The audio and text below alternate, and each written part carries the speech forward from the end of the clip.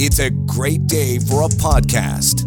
Once again, here he is, John Oakley. Hamas and all of the horrors inflicted on those innocents over the weekend will now see wide distribution or dissemination. And it's even being cited that this is their MO. They've learned from ISIS, public executions.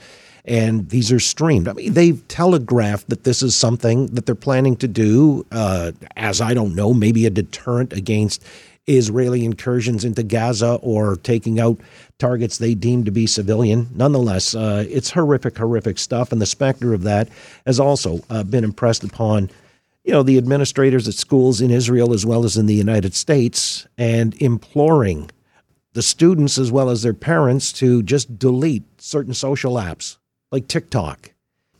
However, one who is versed in all of these matters is Dr. Nancy Zars, a forensic psychologist, as well as founder and CEO of Zars Psychological Services. Just to give you background, she consulted and trained a variety of law enforcement, including those in the FBI and the U.S. Army Military Police. As a psychology prof at the Chicago School, she developed a course on Israel, focusing on terrorism, trauma, and resilience. And those can never be more so necessary than they are today. Let's get Dr. Zars in here on the Oakley Show.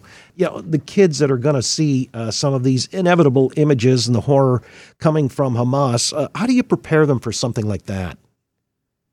Well, I think it's really important that you do it at an age-appropriate level. As is the case with any like mass casualty violence or terrorism events, my course was at a university, and it was actually for graduate students.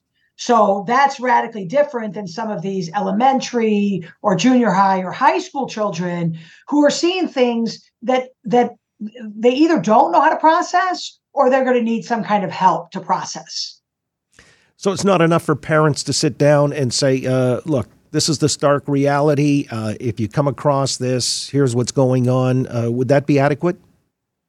Well, depending upon the age. I think there are certain ages for which we wouldn't want them to see most of this. If they do see something, then yes, the parent needs to sit down and talk with them and kind of help put that in context.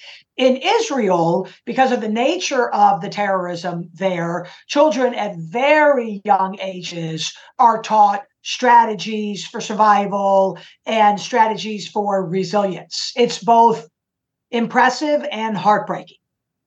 Tell us about that, the strategies for survival and resilience. So, for instance, my class, as you mentioned, focuses on terrorism, trauma, and resilience, or it did, and in the context of Israel. So we would have a 14-week course on ground that then culminates in a 10-day study abroad trip. And on that trip, we spent a full day, like about 9 hours in the town of Sderot, which you're hearing quite a bit of on the news because it's a town that's situated very close to Gaza. It has one of the highest rates of terrorist attacks in the world, and as such, has an extremely high rate of post-traumatic stress disorder. Although they don't think that it's post-traumatic stress disorder. They think it's simply traumatic stress disorder because it's not post. It's ongoing. So we've been hearing in the news about the Iron Dome. So when the Iron Dome detects a missile coming from Gaza, it emits a siren that tells the Israelis to run for bomb shelters. In Sderot, you have all of 15 seconds from the time that siren sounds until the missile hits. In Tel Aviv, you might have a minute. In Jerusalem, you might have 45 seconds. But think about this. We have schools in Sderot who might be out on the playground and they hear the siren and they have to run for cover. And obviously, you can imagine they're scared because it's scary. The schools take direct hits. And so they've created a song that they sing called like Red Siren, where the children kind of sing along to it's coming, it's scary, scary, scary, boom, boom, boom. But we're going to be safe. And they even do some physical activity in the middle of this song to get the jitters out, if you will. So here we've got little, 7, 8-year-old children singing a song in response to terrorist attacks because that's how common they were even before this week. Wow, that's kind of disconcerting to hear that. As you say, it's scary and yet at the same time. But you know what happened, the horrors this weekend, obviously eclipse all of that. The Iron Dome was proven not to be infallible. I'm just curious, what impact will this have broadly on mental health in Israel, as well as elsewhere? I mean, everybody that, has a heart beating in their chest has been impacted to a certain extent with this. But how will it impact mental health, you feel? It's tough. I mean, it's bringing back previous terrorist attacks, but what's happening now is just atrocious. Mothers and families being dragged from their homes and shot in the streets in front of neighbors. Other people, Holocaust survivors being dragged into Gaza. Now we're hearing the babies and the toddlers being beheaded. One of my Israeli contacts told me just today she doesn't know a single person in Israel that's not personally affected in some way. Either their house was hit, or they know somebody whose house was hit, or they know. I mean, it's not a huge country, and it's not a huge geographical location, and so it is so up close. It is so intensely personal for the vast majority of Israelis. It'll have a huge effect on mental health. I don't know that they can really be dealing with that yet, because they're still in the throngs of responding to the terrorist attack and figuring out what their next response is going to be. But I have heard one of the hospitals that I work with in Jerusalem, Shady Zedek, has already said that they're opening up additional mental health spaces and bringing in additional psychologists and counselors and therapists to deal with the psychological effects of this. Again, with Dr. Nancy Zars, forensic psychologist, founder and CEO of the Zars Psychological Services, amongst her many specific areas of expertise. It cited that the psychology of terrorism, but also hostage negotiation. I mean, this is where we're hoping for the best and praying for the best. Anywhere from 100 to 150 hostages being held. How does, on that scale, one go about? Is there negotiation even possible at this point? In general, I'm a pretty optimistic person. I would like to say it's always possible.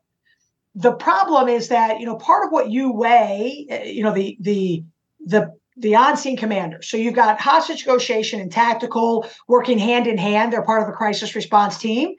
And so the hostage negotiators, the America has already sent over the FBI's hostage rescue team. Israel has its own really fine hostage negotiation team. So I'm sure they're working together and they're going to try to initiate contact with Hamas and negotiate a peaceful surrender.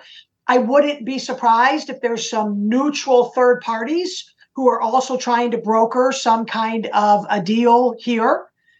The problem is part of what that on-scene commander is going to be assessing is, are there measurable signs of progress in the negotiations? And what is the level of risk of imminent harm to the hostages?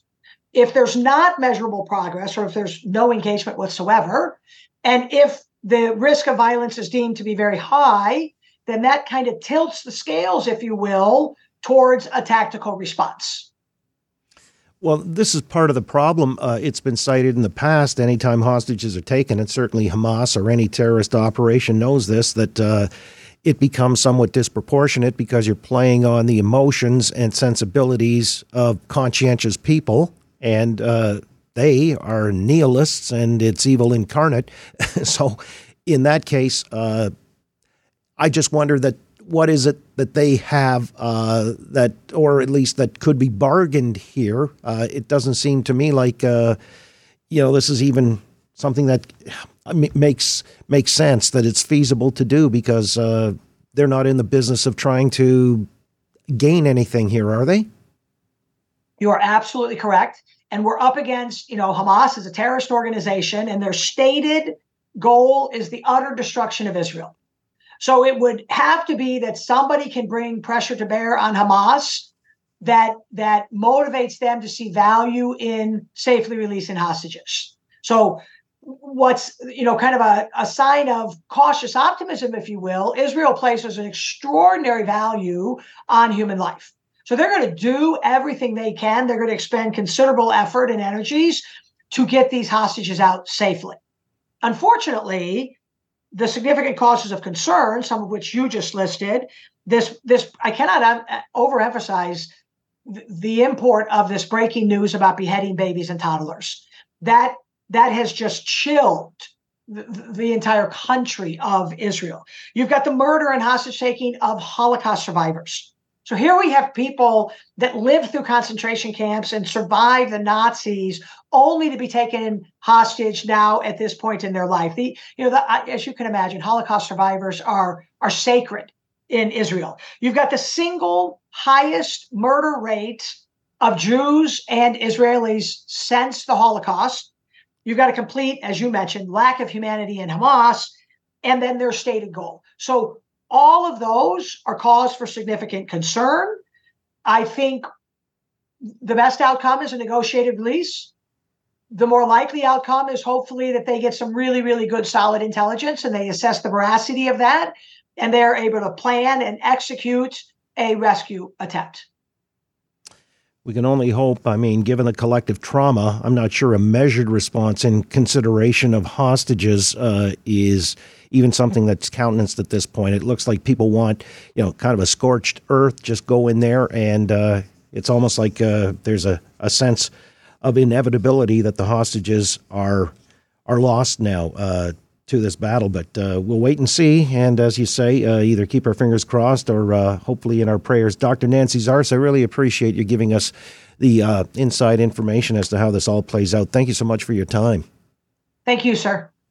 Dr. Nancy Zars, forensic psychologist, and she's at the Chicago School, developed a course on Israel, focusing on terrorism, trauma, and resilience. Listen to The John Oakley Show live each weekday afternoon from 3 until 6. If you live in the Toronto area, just turn that AM dial to 640 and listen anywhere on Earth 24 hours a day by going to 640toronto.com. Follow on Twitter at AM640 Oakley. You've been listening to A Curious Cast. New podcasts and shows are debuting all the time. So check back often to see what's new in the Curious Cast library.